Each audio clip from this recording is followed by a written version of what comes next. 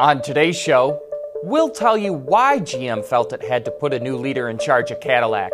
Ford's diesel F-150 puts up some impressive fuel economy numbers, and PSA is running into the same problems with Opel that General Motors did. All that and more coming right up on Autoline Daily.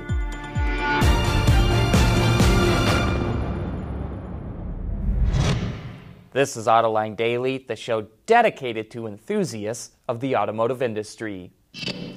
The board of directors of General Motors voted to remove Johan de Nysschen as head of Cadillac.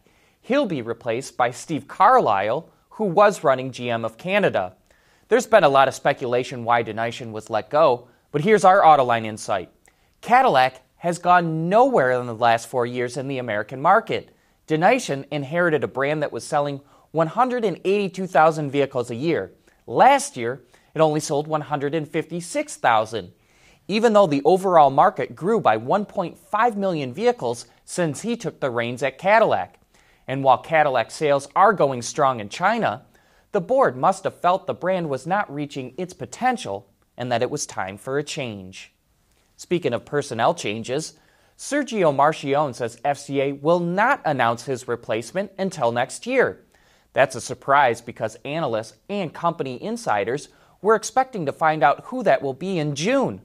Marchionne says his replacement will come from inside the company. Here's our Autoline insight.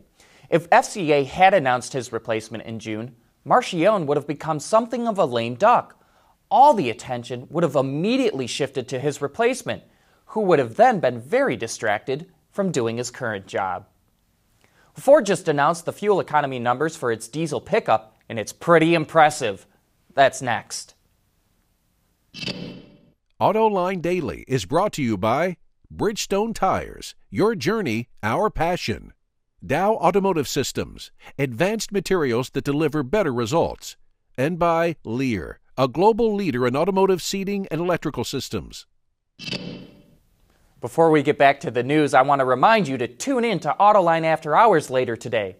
We've got Sandy Munro coming in the studio, whose company ripped a Tesla Model 3 down to its bare bones. They found some things they didn't like, but other engineering they really did. So if you have any questions, send them to viewer mail at autoline.tv.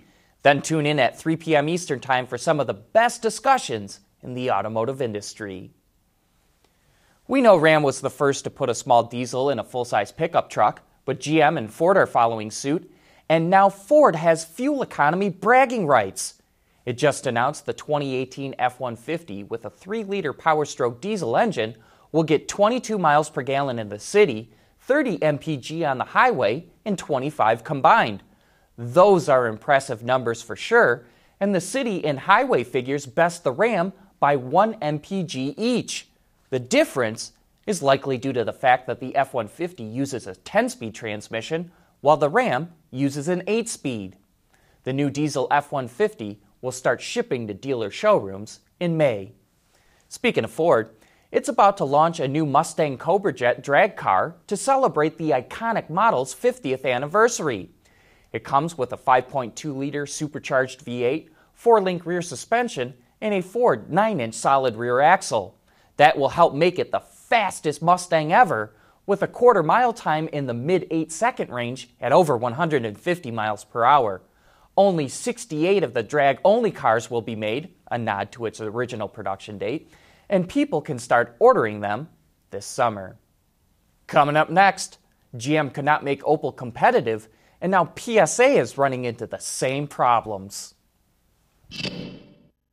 Lighter, safer, stronger, quieter, and more sustainable. Tell us where you need to go, and we'll help you get there. Dow Automotive Systems. We don't succeed unless you do. Ever since it bought Opel from GM, PSA has been trying to cut high production costs. Now it's going after Opel's German factories. It's turning into a bit of a nasty fight.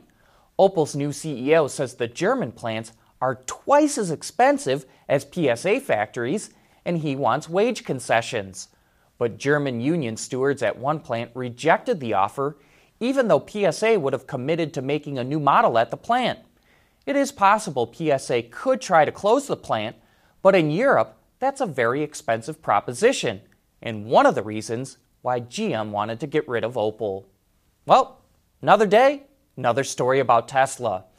This time it's being accused of using a misleading stat about its autopilot system. It's citing a NHTSA study that says autopilot reduces crash rates by 40%. But safety advocates question that number. Neither Tesla nor NHTSA will publicly release the underlying data used to make that claim.